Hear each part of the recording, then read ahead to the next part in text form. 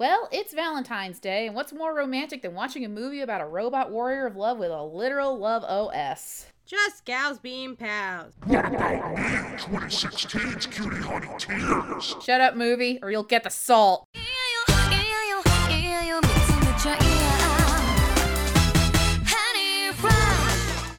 Hi, I'm a delicious rice ball Jay. And I'm Colbot Claw's BDSM braids, Ashley. And welcome to Rangers Splain, a show where we normally talk about Power Rangers, but Ashley still has the show held hostage. That's right, bitch. We're still on Cutie Honey, and on this lovely Valentine's Day, we're talking about the two live-action movies our favorite magical girl android has done, 2004's Cutie Honey and 2016's Cutie Honey Tears. So let's immediately just move into talking about Cutie Honey 2004, which was directed by Hideki Anno, which you'll all know from Neon Genesis Evangelion, and Gunbuster and Shin Godzilla, and he's basically an anime legend at this point. Cutie Honey 2004 follows android Honey Kisaragi, who finds herself in the middle of a criminal investigation when Panther Claw kidnaps her uncle, Dr. Utsugi, to try and learn more about her eye system. Pun. With the help of Police Inspector Natsuko Aki and reporter Seiji Hayami, Honey learns that love really can save the day. So, funny enough, there is actually a companion piece to the Cutie Honey 2004 movie, which is a 3-episode anime OVA, which I feel like that was probably redundant to say anime OVA. Whatever. I'm stupid and American. There's an OVA called Re-Cutie Honey that came out around the same time. It's 3-episode OVA. It's probably one of the most well-received versions of Cutie Honey.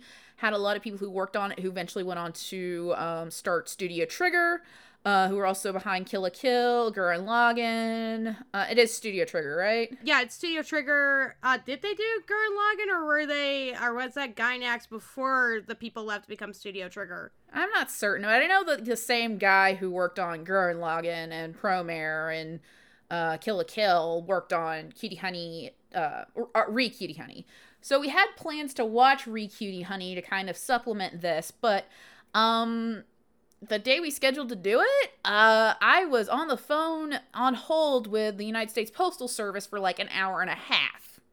All because I was trying to track down a $7 package of HeroClix that I was adding to my Captain Marvel collection, so... Yeah, that was... I just remember, like, oh no, when you had to say you were going to be on the phone with the post office, I was like, oh no, we're not going to get to Re-Cutie Honey. Yeah, so, I mean, we probably would have had time to watch it, like, the night we watched Tears, but Tears basically melted our brain. Yes. But, yeah, so hopefully we'll watch that at a later date, like, not for the podcast. So if we're missing some plot details that were explained in this, that's the explanation why. We just didn't have time to watch it before we recorded. Mm-hmm. But yeah, let's jump into the characters, which we'll just start with our titular character, Honey Kisaragi, aka Cutie Honey. She's actually one of the key differences here is an office worker instead of a student. Yes, which I found that interesting, but I guess they kind of wanted to. I don't know what Anno's motivation there, besides probably getting away from the kind of the schoolgirl setting that like Honey is usually in. But yeah, it was really fun to kind of see her be an office worker and interacting with the office environment. And I think that actually kind of ended up informing the whole thing about Honey kind of being unpopular at school and Cutie Honey the Live, because Honey is very unpopular in her office. Yeah. All because she shows up late and doesn't know office etiquette. Yeah, and her only friend at the office is a janitor, which unfortunately we didn't get the janitor's name, but like... it's very clear that she's the only person in the office who actually gives a shit about Honey, which is kind of sad. Yeah. But yeah, it's kind of... Oh, go ahead. I just wanted to say it was kind of funny, like, the people in the office that normally hated her were kind of lazy and awful. Yeah, so I think it was just that she was too bright and bubbly for them, probably. I did love the running joke about her getting into, that she would do people's work for rice balls. Yeah, that was, I love how they basically, I think it's implied, and it may have, like, gotten to the OVA that her fuel is, or it may be explained in the movie, but I missed it. It seems like she is fueled by food. Yeah. I think, yeah. And her favorite food is rice balls. Yeah, so there will be scenes where she'll just have piles of rice balls near her, or like one of the opening scenes in the movie is literally she didn't have, like, she wasn't able to flash because she was low energy. So she literally puts a garbage bag on over her underwear, runs to the corner store, buys a bunch of rice balls, and is just shoving them in her face while she's running to the scene of the crime, so that way she gets enough energy to, be able to turn into Cutie Honey. Yeah. I think she was turning into Hurricane Honey in order to get to the scene of the crime. Yeah. But still, she needed that energy to transform, so she so she just literally put on a garbage bag and bought a bunch of rice balls from the corner store. Yeah. So it was always fun just to see like scenes of her with giant piles of rice balls and just shoving them in her face. Yeah, she loved them. She's super adorable in this. And we kind of noted that she was 10% more dumb than Cutie Honey Alive, but I wrote it as 20% more Kota Ibushi brain. Yeah, we decided when we were watching Cutie Honey that if they were ever to do an adaptation of Cutie Honey but with men, which there's apparently a like light novel in Japan called Cutie Honey Boys, that is gender swapped. So Honey's a boy, Natsuko's a boy. I'm assuming Seiji would also be a girl. Which I don't know that much about it. It's just an entry on the Cutie Honey Wikipedia, or Cutie Honey Wiki rather. But it exists, and I was like, well, if they ever adapt it into like a live action thing, Kota Ibushi would be the perfect Honey, because he's all tits, all heart, no brains. He is 100% no brains. He will moonsault off of anything. Yes. I know you've watched the weird like kaiju movie he's in. Yes. Oh my god, it is so dumb. Oh god. I still have to watch it. I've heard about it, but what's interesting about this is Honey has to kind of learn about the power of love in this version. Yes. It's not a given, and like there's an entire scene where she like kills off one of the Panther Claw baddies, basically by like, so something we didn't mention when we talked about Cutie Honey the Live is there's an entire episode where like Honey has kind of gone bad because she's like burning off extra energy, so like she heats up the air around her and like can't really be stopped, or they don't really explain what it is, just that she's burning off excess energy, so she's kind of gone bad. I think that was trying to riff off of a specific moment in the movie where Honey's kind of overloaded her system. Yeah. To heat up and basically just burns one of the Panther Claw villains to death because she's so like, you hear this pop. Yeah. And she's so driven by hatred that she like that's why she does it, but then afterwards she's like, I don't feel any better about that. So it ends up becoming a huge driving point of the movie about love. Like it takes that, like, to quote the like Last Jedi, we will save the world by saving the things we love, not destroying what we hate. Yeah. So because Honey has to learn that destroying what she hates does not really fill her with any sort of value or like she's not happy. Yeah. So it's a very interesting kind of moral lesson to learn. Not to say that morality doesn't exist in Cutie Honey, but like it was very interesting to kind of see it like having to take kind of that morality and mortality in that versus like what most of Cutie Honey is. Yeah. Well, I think that there's some of that in Go Nagai's original work. Yeah. Especially with Cutie Honey, but like it was not as emphasized as it is here. So I guess covered some of the differences there. Cuz yeah, Honey here is a little dumber than she is in like some of the early versions, but then weirdly enough this version of Honey kind of informed Cutie Honey the Live. Yeah. And it's interesting to see how, like, after watching this movie, it was interesting to see how much Inoue and we'll talk about this more as we get into the podcast, further into the podcast. It's just interesting to see like what character cues Inoue took from Honey here and sort of transplanted it into Mikihara's performance. Which Eriko Sato was also a gravure model before this movie as well. Now I don't know as much about her career since then, but I looked it up. She's been doing decent too. Okay. Has she also done more tokusatsu? I believe so. Okay. We'll link to her like her Wikipedia page or something in the show notes. So this one, like, we didn't talk about it too much in the last episode, but Honey and Cutie Honey the Live had the only good wig. Yeah. They did try to like shape it a little bit and give it a little bit of that Go Nagai flip in the back. Like it was not completely exaggerated, but they did try to style it. Here, not so much. But it's understandable because this is like, the budget for this was so bad. Like the scene we talked about where she's running with the garbage bag over her and everything. They literally shot that on green screen and she's running in the street. Like, that is how cheap this movie is. And it's 2004, and so wig technology wasn't great either. Yeah, I mean, it doesn't have the blatant, like, there were times in Cutie Honey the Live where you would very clearly tell that it was a stunt person wearing sleeves instead of, like, the actress who was wearing a sleeveless top. Or I think there was one scene where you could see the wire. So it wasn't as, like, the editing on it was actually pretty good, but there was definitely times where you can tell, oh, Anno was not given a budget with this at all. So he put the money where he could and made it work. Yeah. And Honey also still got the best wig because there was also the wigs that we get to in Panther Claw. Oh boy. Okay, well we'll get to that. But yeah, I think most of the money on Honey was spent on her costume. Yes. As Honey versus like the wig as Honey. Yeah.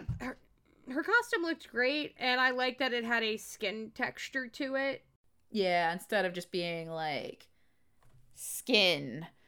Which I said that so creepily. I don't know why. Skin. But you know, like it's there wasn't like the skin cutouts is what I think I was trying to say. Yeah, it's what a lot of people who do. I notice when I've gone to conventions now because my partner likes to go to conventions.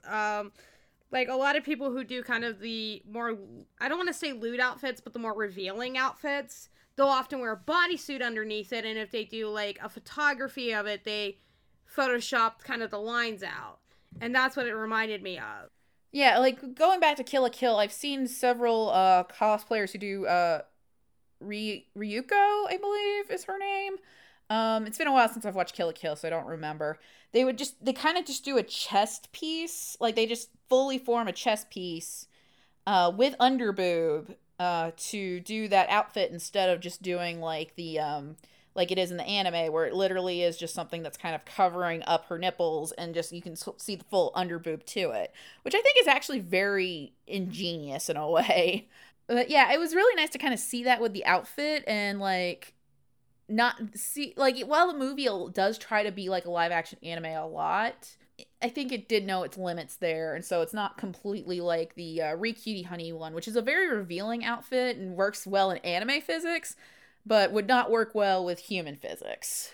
Yeah. So yeah, I mean, moving on, our next major character would be, we only got into her a little bit in the previous episode, is Natsuko Aki.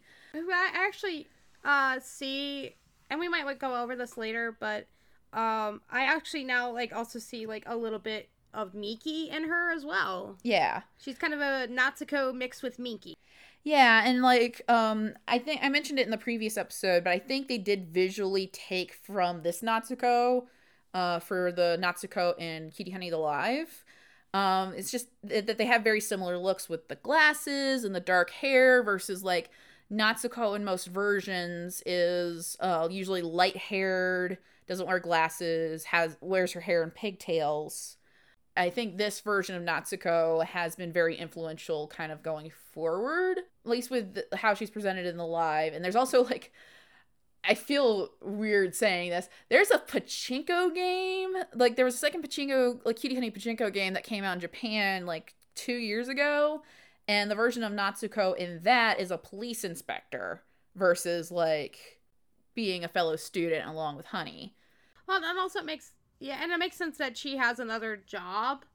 Like, and police inspector was interesting because she is a police inspector in this, and she at first was like trying to arrest Honey to get information from her. Right. Honey's not a student in this version, so Natsuko should be something else. And it totally made sense, and it worked. Like, they managed to work it out very well, of Natsuko just kind of being more serious. Like Natsuko in a lot of versions of Cutie Honey is not very serious. She's kind of a naive schoolgirl who's kind of oblivious to the fact Honey has superpowers. She's constantly getting in trouble. I know in Cutie Honey Flash, she's especially boy crazy. But here, Natsuko is very serious. She takes her job seriously. She wants to figure out what's going on with Panther Claw and Dr. Utsugi and all of that. It kind of gives a good balance to how Honey is. Yeah. Because in the movie, Natsuko is very closed off. Yeah, she kind of, this is something I didn't put in the notes, but I kind of just thought of. Was Honey and Natsuko kind of have Godai and Ichijo's relationship from Kuga. Okay. Whereas, like, when you first, Natsuko very much like Ichijo, when you first see him and everything, she's also very closed off and everything, and it's kind of through another person she warms up. Right, and here, that's very true for Natsuko, is that she's, and you mentioned similar to Miki, but she has less of the emo baggage that Miki does. Angst. Yeah. She's just more she takes her job very seriously. She doesn't really open up to people. So she's very closed off, but as the movie progresses and she gets to know Honey more, she kind of opens up to her, opens up her heart. And it's very good. It's maybe a little 101, but like I really do love, like, and you mentioned it here, and this is something we both liked, as her apartment said a lot about her as a character. Yes. So she was in a very small apartment, as you can imagine, being a single police inspector, and I'm assuming it was Tokyo. Very small apartment, one bed. There was only one bed, and Natsuko slept on the chair. Yeah, we made joke about that. But yeah, so, only one bed, not a whole lot of lighting. She had blackout curtains, everything was so neatly arranged.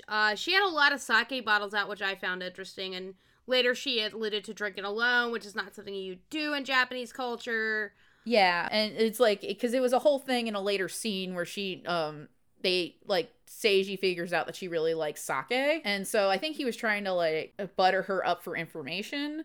So he gave her sake and she was just drinking profusely. So, I mean, she's basically, I guess, what you would call in more Western culture a spinster. She lives alone. Everything's very neatly arranged to the fact it's kind of a little creepy. Also, her plants were all dead. Yeah, there's a whole thing where she had this rows and rows of these dead plants that she had brought home and was either too busy to flower or she just has a black thumb, which is a whole thing that Honey at some point actually manages to make the flowers bloom, and it's really beautiful, but Natsuko doesn't like it because she believes that's something that you have to work for, and it kind of, and I just figured that out. I'm like, oh, that plays into her later. Yeah. And so she believes it's, something that you have to work for. And so Honey actually takes that lesson and tries to use her flash powers less for her own gain. Yeah. Also, it was interesting that, you noted this about the Manic Pixie Dream Girl. Yeah. About Honey basically kind of being her Manic Pixie Dream Girl who kind of makes her come out of her shell and changes her life, except it's not weird hipster-y or that. It's basically, I think that's why I don't like that trope. It has to do with who often the Manic Pixie Dream Girl is going after. It's often going after a cis heterosexual male that's all sad and hipstery, and obviously Mm-hmm. needs a woman to heal his wounds. And it's like, no, this is a lesbian type situation, and it's like, it's one of those. It's like Natsuko kind of was just a workaholic. Yeah, so she kind of has to learn to open up and have friends that aren't, you know, her work subordinates, Todoroki and Goki, who that's just basically who they are in this movie. Is just they're just two guys who are super loyal to Natsuko and even like risk their own jobs when Natsuko is released from the police force to help her. So yeah, as we mentioned, total lesbian. Even though it was implied, but I'm like, yeah, she's a lesbian. Yeah, I think they're a little bit more explicit in Re. Good. Which is why I'm sad we didn't get a chance to watch Re, because I've seen scenes from it and screen caps from it where it's very clearly like there Anno was a little more able to go into the lesbian undertones of Cutie Honey, as it were. Yay. So hopefully I'll be able to watch that soon. And I have been told by my friend Emma Hubois, who said it is the horniest version of Cutie Honey that exists. So I'm excited. Yeah. Hold up. But There you go. thank you for that. But yeah, so we didn't talk about the glasses. Yeah, the glasses were very interesting in the fact that it was also part of her closed off personality, because she wore fake glasses. Yeah, and I think it's something that she I don't know if it was a thing of like not wanting to draw attention to herself or wanting to be taken more seriously as a police inspector, so she would wear fake glasses. And like Honey is the first one to notice it, and she's like doesn't Honey say something about like she'd be pretty with the glasses? Without the Without glasses. the glasses. Yeah, she's like, you're pretty. You're pretty, but you're prettier without the glasses. It wasn't like a mean spirited comment. It was actually kind of gay. It was, and it actually is really. So it becomes important at the end because Natsuko has to take a shot with her gun to save Honey, but she only has one bullet left. So what she ends up doing is taking the glasses off so she has she can see better. Yeah, to make the shot, and she does. She does, and it's so heartwarming. And yeah, we'll get to that in a bit. Now we basically covered everything about Natsuko, so we mentioned him briefly. So Seiji, the most useful Seiji, but he's still a pervert and an NSA for some reason. Yeah, so like he has for the movie, he's got the cover of like, oh, I'm actually a reporter, but he very clearly knows more about stuff than any reporter should. And at the end of the movie, they're just like, they kind of hint at it along the way. But at the end of the movie, they're like, "Oh, you're an American NSA agent," and like Honey knew because something he had given her or said to her. It was very unclear, but he just was a plot expositioner and moved the plot along. And he had a bad wig that had seen better days. Yeah, that wig might have actually been the worst wig in the movie. What was it? Kurt said it's like that looks like an Arda Magnum wig that on the fourth day of a con. Yeah, and like it didn't help that like okay, so the wig they covered with so Seiji kind of in most versions of Cutie Honey wears a newsboy cap. So a lot of versions of Cutie Honey have him wearing the newsboy cap. But he wore it in live, he's wearing it here. And like it's one of those things where you think the wig, like the cap is gonna cover up how bad the wig is, but somehow emphasizes how bad the wig is. Oh yeah, it's fucking terrible. Yeah. So yeah, that was fun. So I guess we'll go ahead and move on to our antagonists in this. So I'm finally excited to talk about Sister Jill. So Sister Jill is the long-running antagonist of Cutie Honey. Like, she's existed since the first manga written and drawn by Go Nagai, rather. She was in the 1973 anime. She was in... I believe she was in the Shin Cutie Honey in 1994, but don't count me on that. I haven't watched that one yet. She's in Cutie Honey Flash. She's in here. She wasn't in live. She came back for she was in Re, obviously. She came back from Cutie Honey Universe. And then disappeared again for Tears, but whatever. No, she was in Tears. Fuck. Kind of. We'll get to Tears in just a second.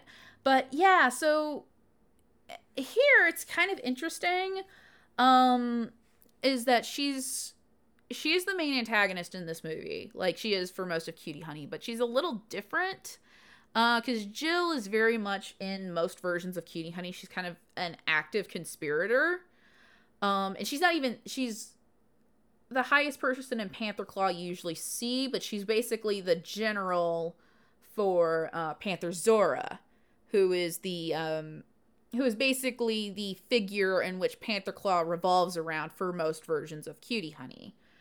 But in this version, she is the one that everybody serves, and she's kind of a passive queen who is very bored with life. Like, you know, she still wants riches. She wants the eye system, so she will gain eternal beauty in life. She uses women's orgasms for energy.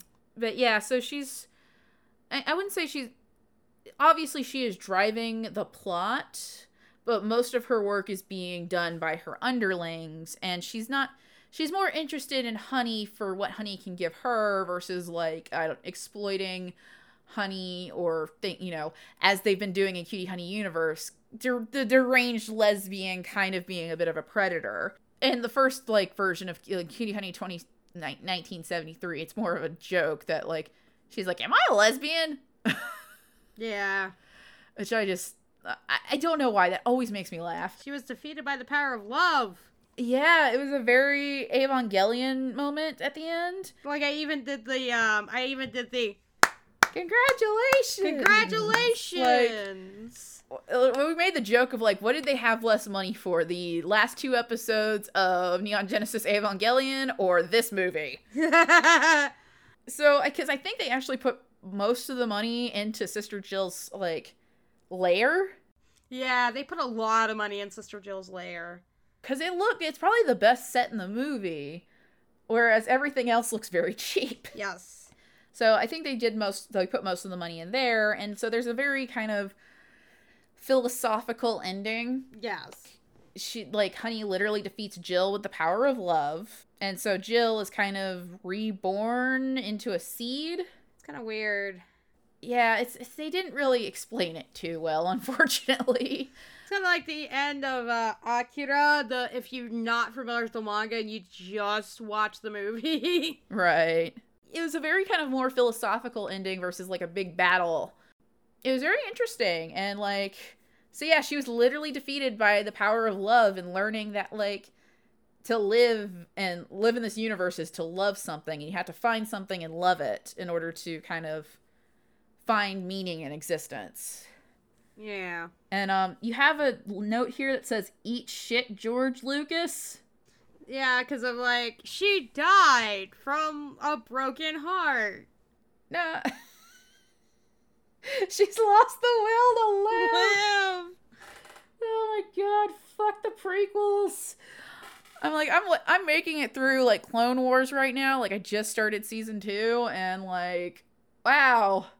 It's way better than the prequels. It's amazing when, like, George Lucas is not the sole writer of it. Surprising. Like, I know he co-created Ahsoka, but, like, yeah, you can't tell. She's got good writing. Yeah. An interesting thing about this version of Jill is that she's played by a man, an actor named Eisuke Sasai. Which I didn't even really notice that. I just noticed that she had a deeper voice when we watched it. But it's, like, not really done as a joke. I was wondering if, like, when we started talking about that and writing out the show notes, I was just wondering if maybe, like, Ano was trying to go more for, like, a kabuki Onagata type role for Sister Jill versus, like, slapstick comedy like they did with Hikaru in Cutie Honey the Live. And that's kind of how that's how I was speculating, and it made me uncomfortable because I kind of noticed that it may have been that because she was probably played by a man, but I'm like, it wasn't like Hikaru, and I was, like, very ambivalent towards it as opposed to, like, what happened in Cutie Honey the Live, where I'm like, oh, fuck this. Yeah, yeah, and then, like I said, that's why I kind of, like, don't want to make... like, it was weird, but I don't know if that's just, like, because I'm not familiar with Kabuki enough to understand the decision that Ano made there. I don't know much about, like, behind the scenes production to say either way that was his particular decision with it. It's not played up as a joke, though, so it's like, you know, take it as you will going into watching the movie. Yeah. So definitely not as, like, the overt transphobia that was in the live. I was just gonna say, let's just go over the claws real quick.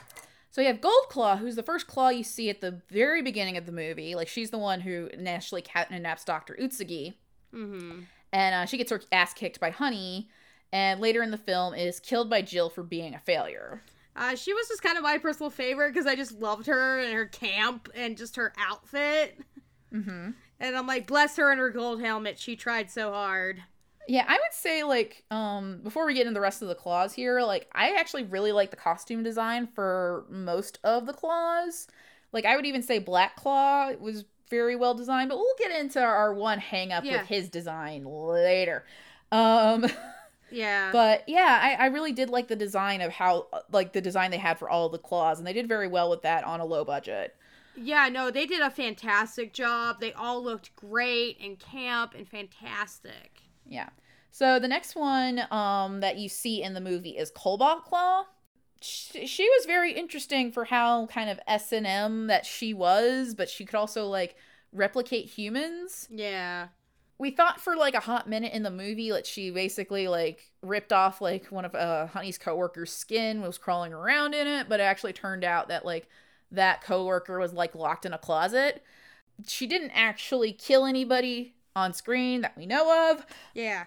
She's very S&M looking. She has, like, the sentient S&M braids, which I think Inoue borrowed that a little bit when informing Mayumi when for Cutie Honey the Live. So she was, like, half Sister Jill, half Cobalt Claw.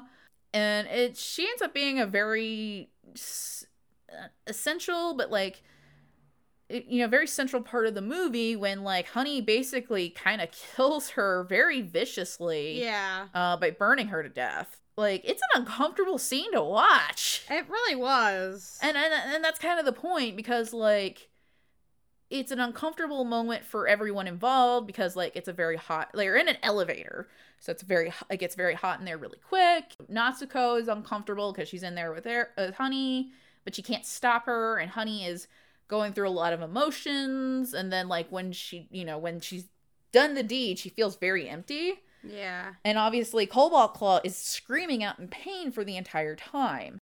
It's a very uncomfortable scene, especially in, like, a movie that's so over the top and goofy. Mm-hmm. But I can understand why it was made to be that way. Yeah. Especially for a villain who is very over the top and goofy. So, and then we move down to Scarlet Claw, who's the third one in the line. I wasn't sure if she was Kabuki or No inspired. Right. So she's very theater. She doesn't get to do much. She gets killed by Black Claw later for running away, but she's got a very distinctive look, and she has this power where she can basically shoot giant fireballs from her face. Yes, it was so cool. Yeah, she was my personal favorite, both for that and kind of how she looked, and how, like, Mayumi Shitani kind of made her very over the top, and she was an Oju-sama, basically. She even did the laugh, you know, the one, Mm-hmm. the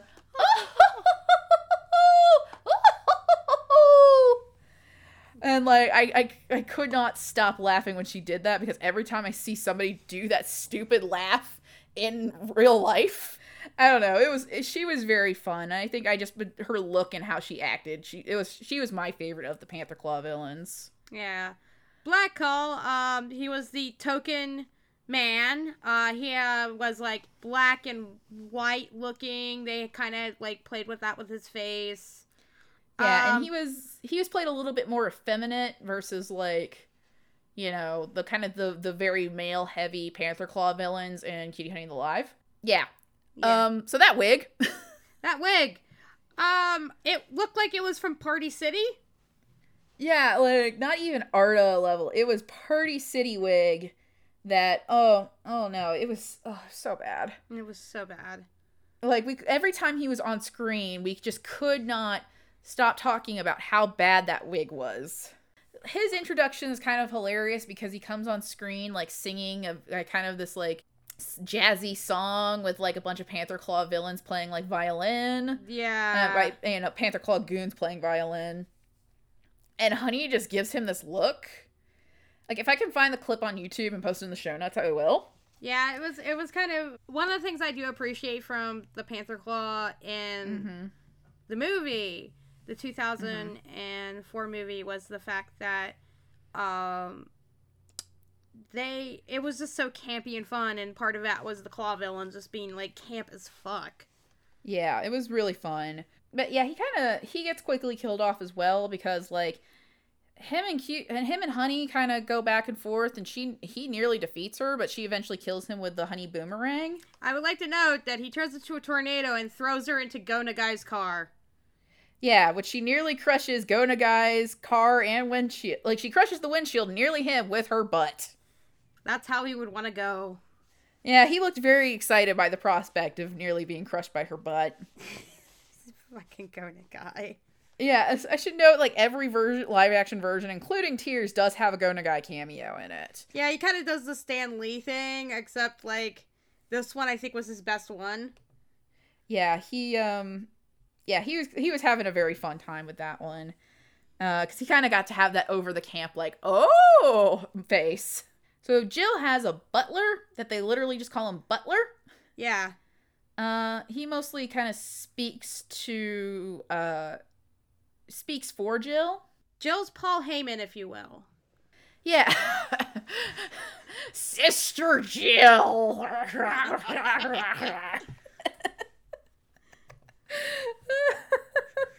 The undisputed, undefeated Sister Jill.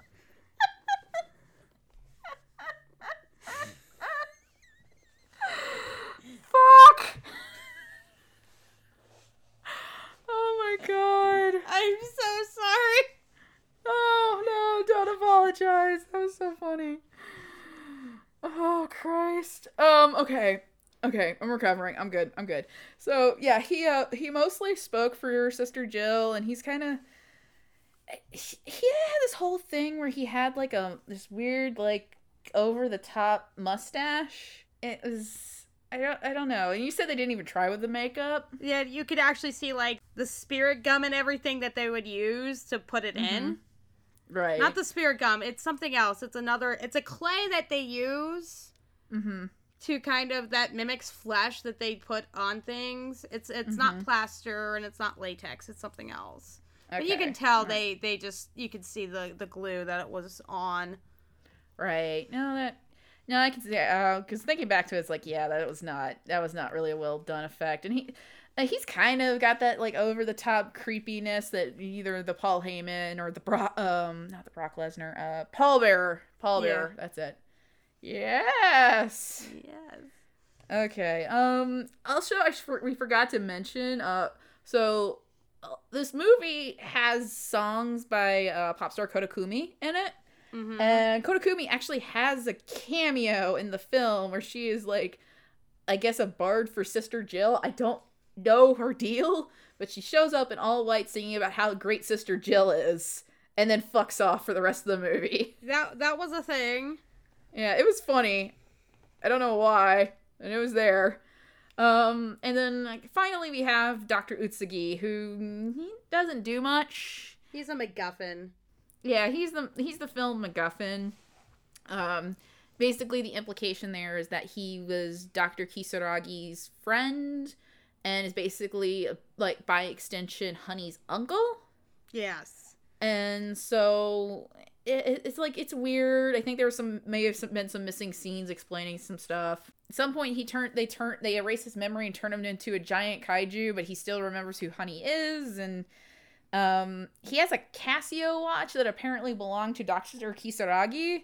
So it kind of becomes this emotional fixation point for Honey that he has the watch. It doesn't make a lot of sense, admittedly, but, you know, I can see what they're going for. Yeah, he's a MacGuffin, so. I don't even think he has any lines. I don't think he did either, other than probably, like, arigato. Yeah, I think there was like there was a thing in the beginning of the movie where like Honey flashes and turns into him. And I think he does kind of act as Honey for a second, but like other than that, like he doesn't really do much. So we're on the final verdict. While it wasn't fantastic and the budget was terrible, it had a lot of heart. And I had a lot of fun watching it, and it didn't feel like my brain was leaking out of my ears like Cutie Honey to Live. Of course, that also had to deal with, we were marathoning Cutie Honey to Live. And this is a 90-minute movie. Anno clearly loves the source material, and it shows, and I actually see why Ashley loves the Cutie Honey franchise. Yeah, I'm with Jay on that. Like, this was my first time actually getting to watch the movie, despite knowing that it's existed for many, many years. It was very silly and over the top, and they were clearly on a shoestring budget, but Anos really seemed to understand and appreciate what Nagai did with the original manga and tried to add his own twist into it in a way that made sense while trying to make it more like a live-action anime kind of meets tokusatsu vibe. It was really fun and probably my favorite of everything that we watched for these episodes, and I'm kind of sad I didn't get a chance to watch Shin Godzilla before we watched this, because I kind of wanted to compare and contrast mentally, like, what he did there, kind of how it may have transferred over to Shin Godzilla once he had more live-action directing experience under his belt. But yeah, I'm the same way, so... But yeah, our final verdict on that is we definitely recommend this, especially if you're kind of looking for something fun and over the top. It's pretty easy to find. Like, you can still buy DVD copies online legally. I forget who released it. I don't think it was ADV, but I know that there is you can watch it subtitled or you can watch it dubbed. Your choice. Yeah. Anyway, Cutie Honey Tears. Fuck Cutie Honey Tears. As usual, we'd like to thank Joe Hunter for the bitchin' art. No.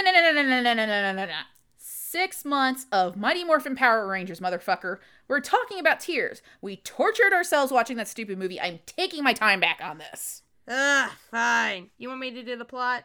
In the distant cyberpunk future, the poor are cast below and subject to noxious chemicals caused by the rich after humanity is nearly wiped out.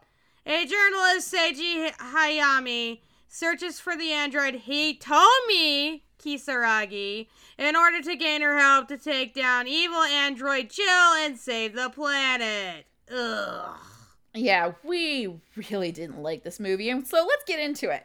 So our first character is Hitomi Kisaragi. Yes, Hitomi. Did we stutter? Because apparently she can't be Honey, because that's too stupid of a name, I guess. Yeah, it had to be serious. So yeah, oh my god. Okay.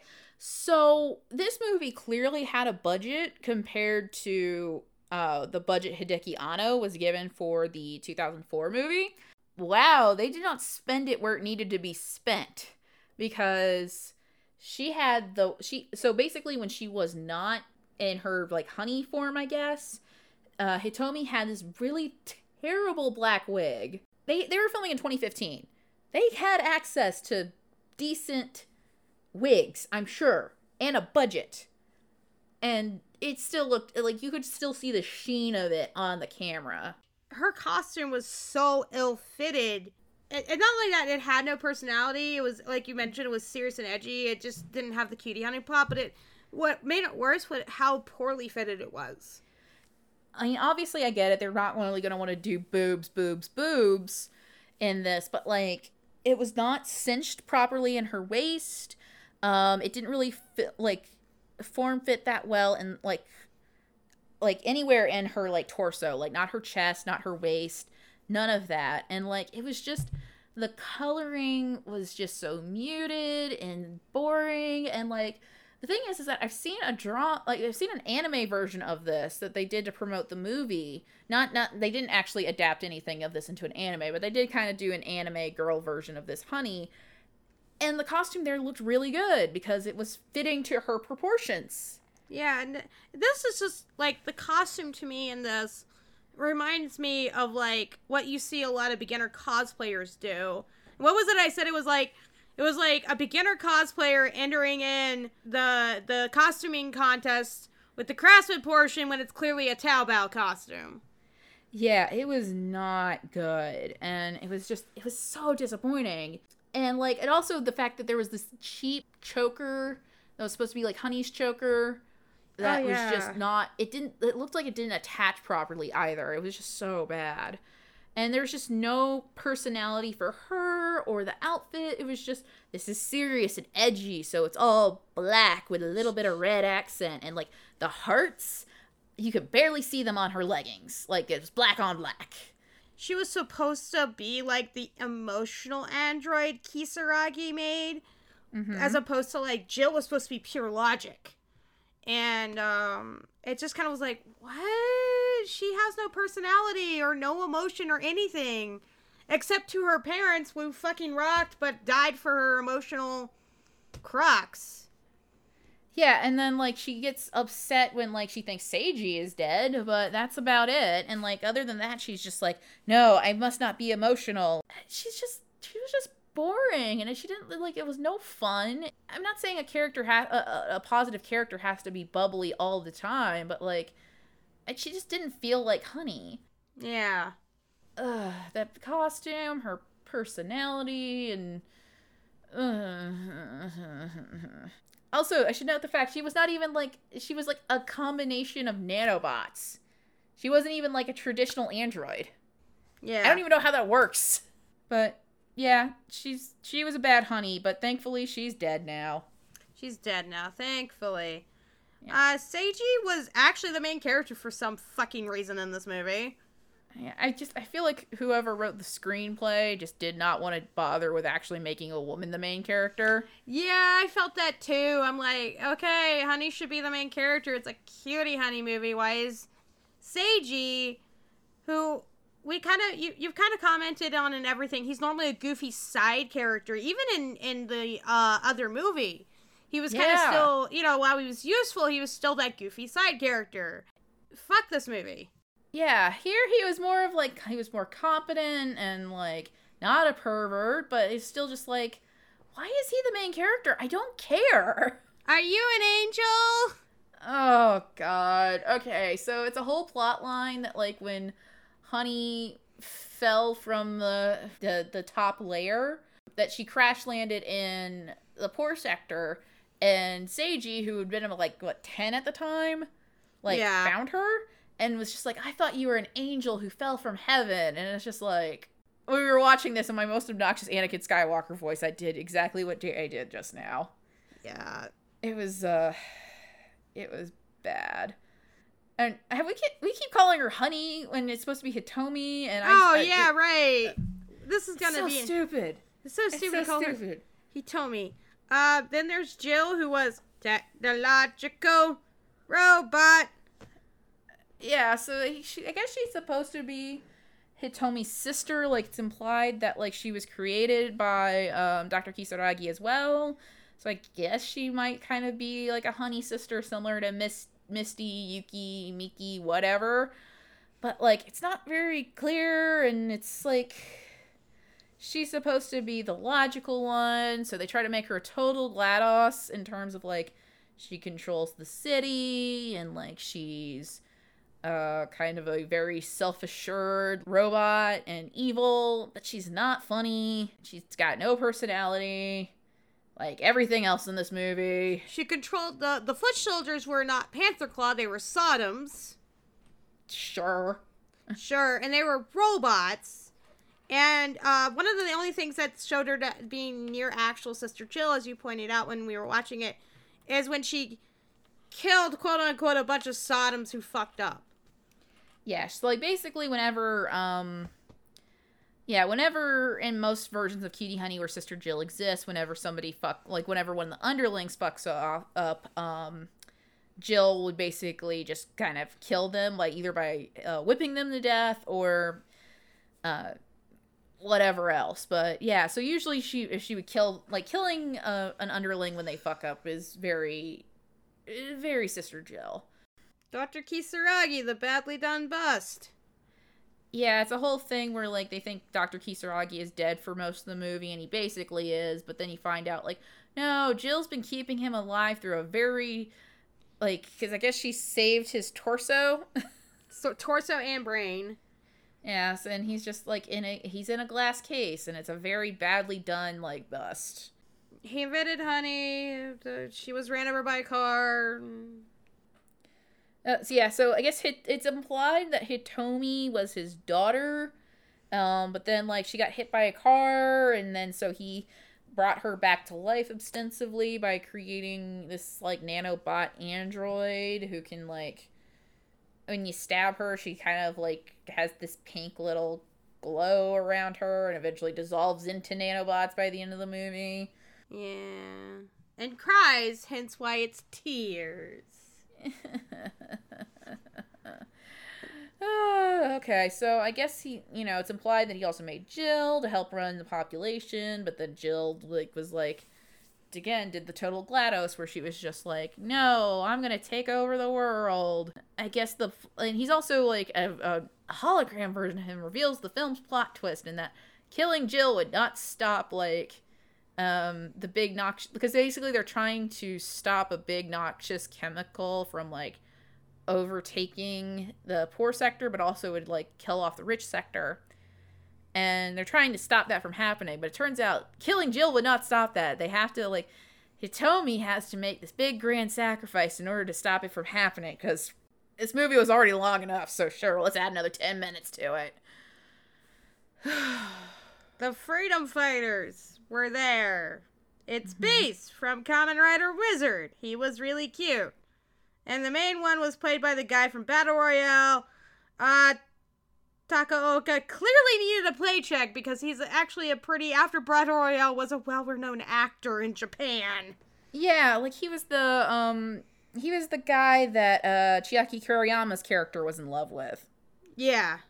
If you've seen Battle Royale, he's that guy. Which I barely remember because I saw Battle Royale when I was 15. Like most do. Like most of us do, yeah. Yeah, and then there was a girl there. She shot at things. Yeah. Literally, the reason why we're not going over them in that much is that they're just sort of there. There's a conflict about, the main one. I think that was his name was, his name started with a K. Who cares about him? Yeah, it was a conflict between him and Seiji where, he wanted to blow up, a power plant, he wanted to blow up the skyscraper that Jill was in. But, if he did it, a lot of innocent people were going to die. And so they were at this conflict of, should we just blow up the building and let, kill off Jill and everyone in there? But, Seiji doesn't want to do that because that's not the right thing to do. And so eventually he goes with Honey's plan, and they're setting up this big conflict that if, Honey and Hitomi and Seiji can't do it, they're just going to go for their plan anyway. But then they don't. It's just, I think they just forgot. And it was just oh, fuck. There's one more character. Dollar Store Chris Jericho. Yeah, that's all the notes we have for him. Chris is kind of this Caesar Flickerman type who's also kind of if you watch Battle Royale when you're 15 like the rest of us did, he's kind of also the Battle Royale host. He's always seen on TV, and he's kind of very over the top, chewing the scenery, and I think he might be Canadian. I'm not certain. Who gives a fuck? Who gives a fuck? Final verdict. I fucking hate this movie. Oh my god. This movie that was 90 minutes because of all... We actually subtracted a lot of subplots that this movie had, and it felt like it was 2 fucking hours because of it. And it didn't care for the source material, especially since Seiji was the main character, not Honey, who is a Tommy, and we kept messing us up. And because, we need a serious name. She can't be Honey. Yeah, I can't really disagree there. And it's it sucked too, because it's also that this movie was not subtle in any of its imagery. Everybody who was rich wore white, where everyone who was poor was in darker browns and blacks and looked grimy, and they had a stupid sequel hook too, they were expecting that this was going to be good. And yeah, the movie was just boring and joyless. It didn't seem interested in all of being Cutie Honey, but rather a copy and paste amalgam of other cyberpunk movies I'd rather be watching, with some Cutie Honey details sprinkled in. I wouldn't be surprised to find out that this movie was already being written when as something else when they were told that they needed to make it a Cutie Honey movie, or whoever was writing it was told that they needed to do Cutie Honey, and they didn't really, whoever was writing it didn't care about the source material. So, and I hate using this phrase because it often gets used super gatekeepery about reboots that divert from the original source material. I remember first hearing it when I got into Battlestar Galactica 2004, but Tears is Cutie Honey in name only. And it's like, what Cutie Honey movie tries to hide the classic theme instead of blasting it loudly in the middle of the movie? Like, come on, man. What the fuck? It stinks. Can't even describe how much this movie sucks.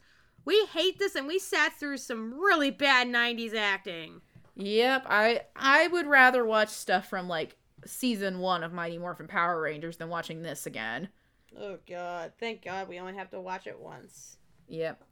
So, alright, we keep kind of doing this when we were talking about it, but let's kind of compare and contrast all 3 versions now that we've gotten through all of them.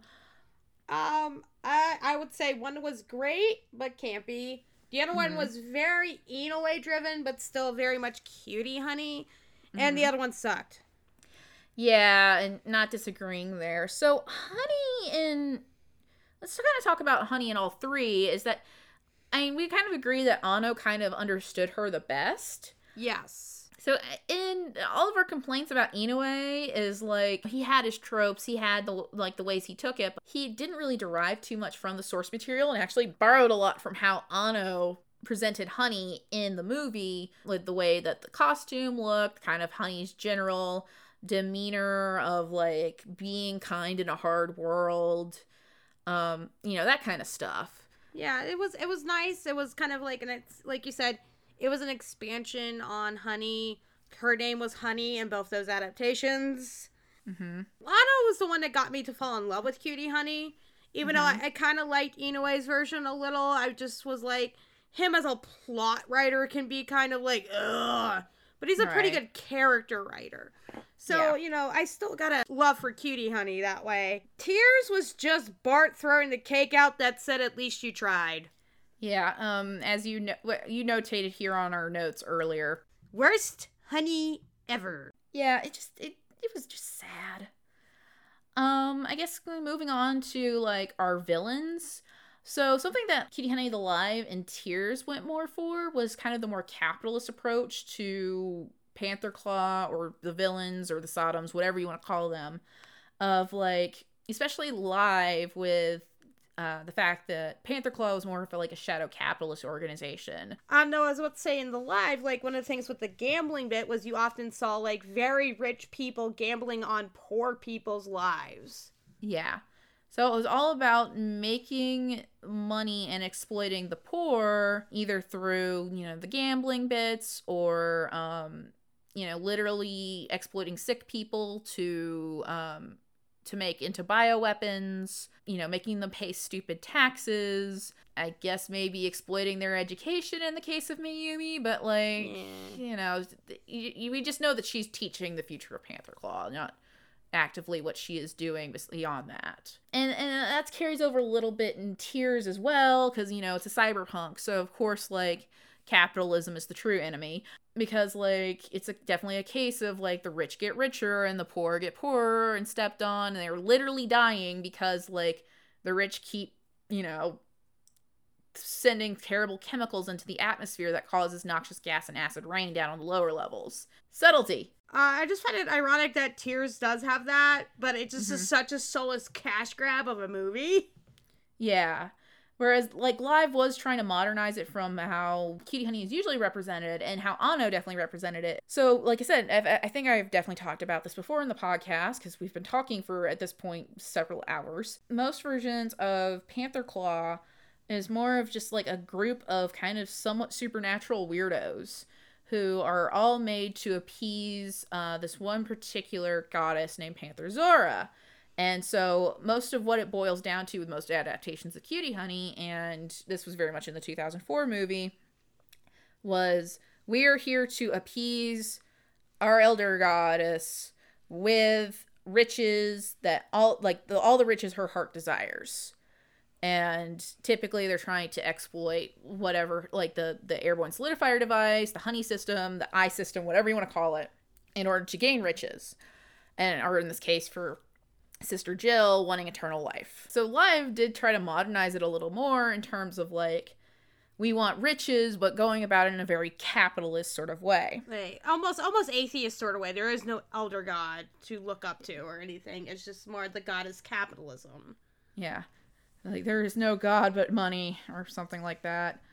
Yeah. Interesting. So going kind of the three characters that we kind of see across all of them, even though Natsuko doesn't show up in Tears, are Seiji, Natsuko, and Dr. Kisaragi. Interestingly enough is that here, so we just wanted to kind of talk about the kind of the three of those, besides the fact that the live versions of Dr. Kisaragi was a dick. Oh my god. I finally got why you like this, Cutie Honey, when I saw, like, him, in the movie Cutie Honey. I'm basically like, I'm just gonna rebuild my daughter because I'm grief-stricken. And I was clearly a good father to her. Well, okay, I haven't made it through Shin Cutie Honey yet from 1994, but basically I think this whole thing about, like, oh, Honey was actually a live girl, but she died in an accident, started in the 2004 movie. Or I guess more with Ri, like 2004 movie and Ri. And then so every other live action version since then has used that. So either with she was in a car accident and died, Dr. Kisaragi brought her back to life as an android, or Dr. Kisaragi accidentally killed his daughter in a lab accident and then tried to bring his daughter back 2 times by putting her personality into somebody else before creating an android, or daughter was hit by a car, so I created a bunch of nanobots to shape her form and have her help run humanity, I guess. So, yeah, it's interesting to see that particular character aspect of Dr. Kisaragi kind of come up when it's never, like, it came common after that, but had never been in any other version before that. Natsuko, I would like to go over on the fact that, like, she has a very muted presence in the live, but I definitely see the influence for her in the live with her in the movie. It almost is like a small teenage extension of what happened with her character growth in the movie. Right. I wish there was kind of more of her in the series because I liked her in the live. She was really cool. Yeah, you might like her in Flash, even though she's a little bit more, and she's more like Naru from Sailor Moon in that one. Oh, I fucking love Naru, so. Okay, so yeah, you might like her there. Like, and I love her hairstyle. She's got the big pigtails. Oh my god. But yeah, I think Natsuko, I wish we could kind of delve more into her because I really love what the movie did. But, like, the extension of her in the live was just basically, like, take her looks from the movie, kind of make her more serious, and that's about it. Yeah. Kind of foil to Honey and, you know, taught her kind of what is it like to be a girl. Or, like, I remember Honey was like, I need money. It's like, well, you gotta get a job. What's a job? Yeah, so she was definitely there to kind of help Honey through figuring out what life was, even though she didn't know Honey was an android.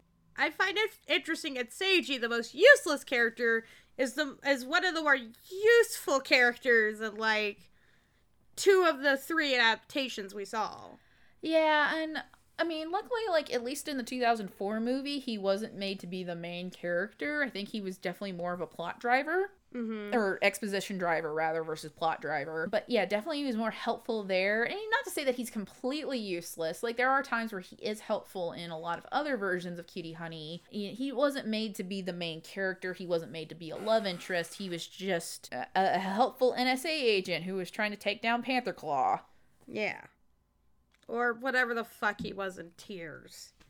Yeah, he was a journalist in Tears, but he was also, like, a freedom fighter, I guess, or I don't know. Sister Jill tried to choke him out in the beginning of the movie, and I wish he'd finished the job. That's what we think of your hero. Yeah, and in the live, he's a little closer to what he is in a lot of the anime adaptations, where he's, like, well-meaning, and he very clearly cares about Honey and wants the best for her, and wants to help her. but he's kind of useless. Kind of my main observation was the live was more Henshin hero tropey, and it was because it was written by a man who does Henshin hero tokusatsu. Like Inoue's known for Kamen Rider and Super Sentai. Like that's what he's known for in tokusatsu, and I think some metal heroes. Right. Yeah, and I think he I've mentioned it before, but I think he took a lot from Cutie Honey Flash. Because it did kind of lend itself more to the Henshin team type of magical girl series. Yeah. Which, if you're going to be, like, adapting that into a more tokusatsu series that has, like, multiple characters, like, yeah, I think we were wanting to more base it off of a show that actually has multiple personalities in terms of kind of the heroes, like, batting off of each other. That's a good direction to go in. And Anno, like, when I was, watching it with you, I definitely noticed he had a more take based on, like, the older anime and the manga, and tried to make it, like, a live action anime.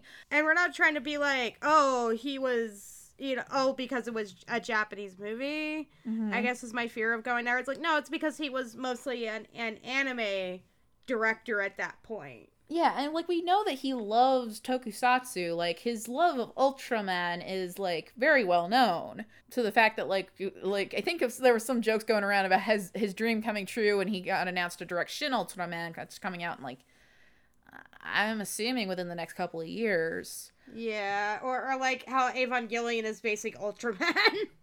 Yeah. And I'm interested to that's why I'm sad that, like, didn't get a chance to watch Shin Godzilla before we watched this, because I would kind of like to see what the movie would be like now if, once he had more of that experience under his belt of directing more tokusatsu-based things, or how you even do Cutie Honey, if you can even do Cutie Honey that way in this universe, like, right now, when you, like, especially after he's finishing the Evangelion second build movies and all of that. That was something we noticed. Like, we're kind of curious to see what a Cutie Honey movie would be like now that he has all that more experience under his belt. Yeah. Tears was, as we said, it just felt like a generic cyberpunk movie.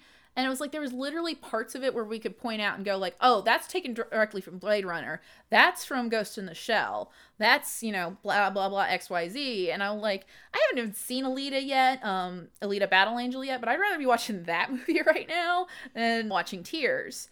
And it just didn't feel like it wanted to more be cyberpunk and dark and didn't really have anything to say. The final note here kind of is, I'll let you have the final say, but it's like the live and Anno's movie loved the source material, even if Inoue in the live played with his tropes. Right. Tears just felt like someone, I think you said this earlier, felt like someone hated the source material and had to slap it on there.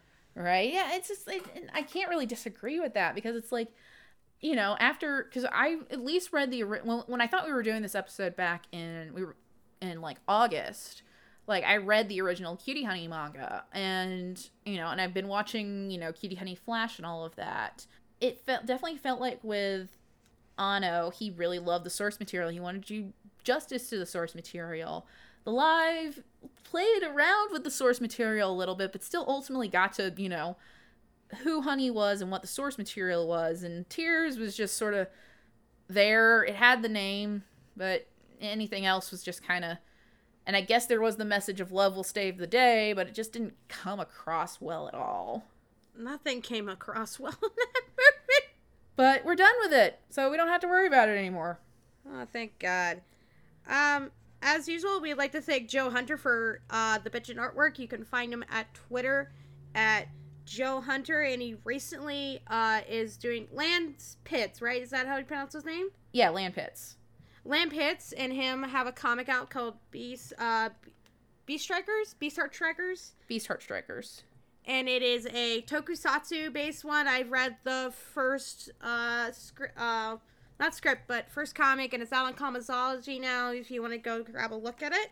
We also like to give a shout out to our wrestler of this podcast, which is just a shout out to Faye Jackson, who is equally horny on main as Go Nagai, and we just want to shout out to her for being like that And because she's equally horny as Go Nagai, she is running the Gray Sweatpants Battle Royal on Saturday, just April 4th at 10 p.m. at Coppertail Brewery in Tampa, Florida. Part of the proceeds go to Planned Parenthood. The winner gets a fleshlight and a gift certificate to Adam and Eve.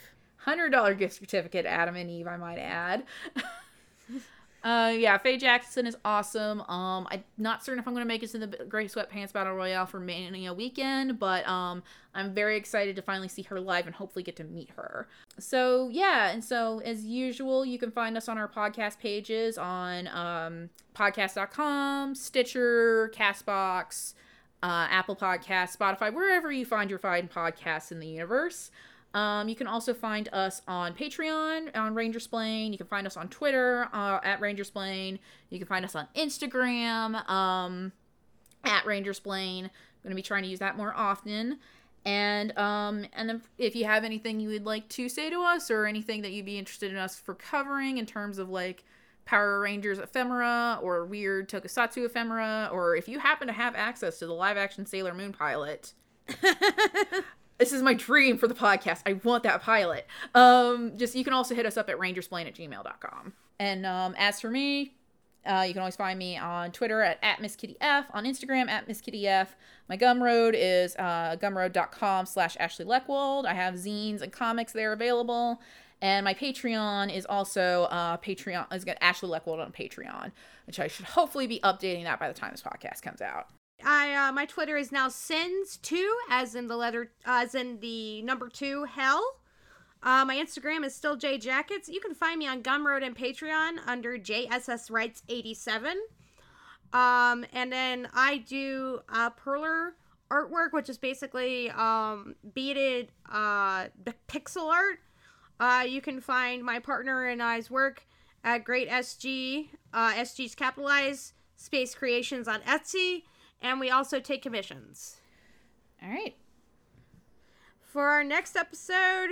Wait, you're not hiding any more Cutie Honey, are you? No, the live show Emotional's not out yet, so no. It's officially out of my system, and we can go back to being a Power Rangers podcast. All right, so next time we're stronger than before with Zeo. Until then, may the power protect you. Honey, flash!